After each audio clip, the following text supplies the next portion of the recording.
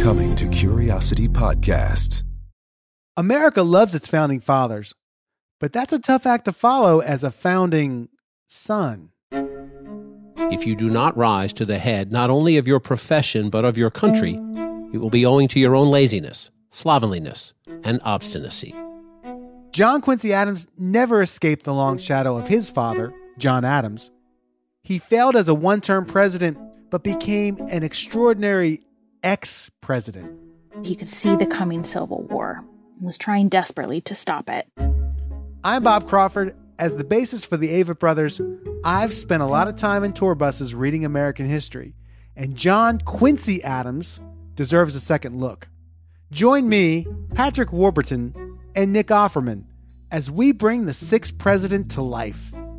We'll travel back to the start of this fledgling nation, torn between slave and free states, to a bitter presidential campaign against Andrew Jackson. Was there ever witnessed such a barefaced corruption in any country before? Letter from Philadelphia threatening organized opposition and civil war if Jackson is not chosen. And we'll follow John Quincy Adams to the halls of Congress. But he did want to reclaim his greatness after he'd been knocked down, after his presidency actually had been something of a failure. We'll learn about his reluctance to join the abolitionists, only to later champion liberty for enslaved people by arguing a landmark case before the Supreme Court.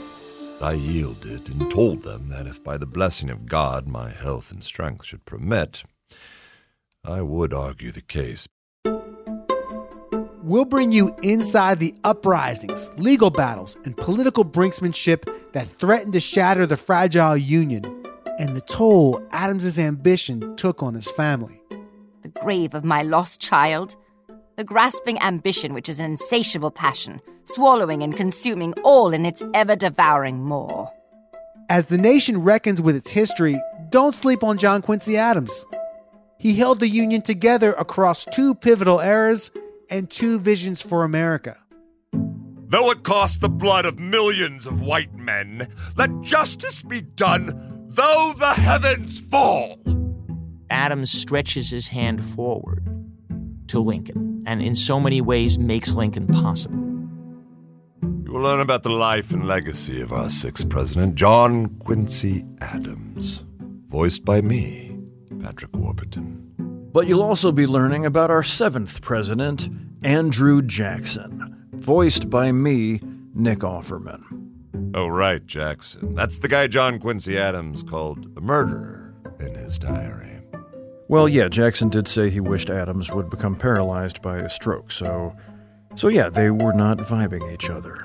Listen to Founding Son, a Curiosity podcast, every Thursday on the iHeartRadio app, Apple Podcasts, or wherever you get your podcasts, starting April 13th.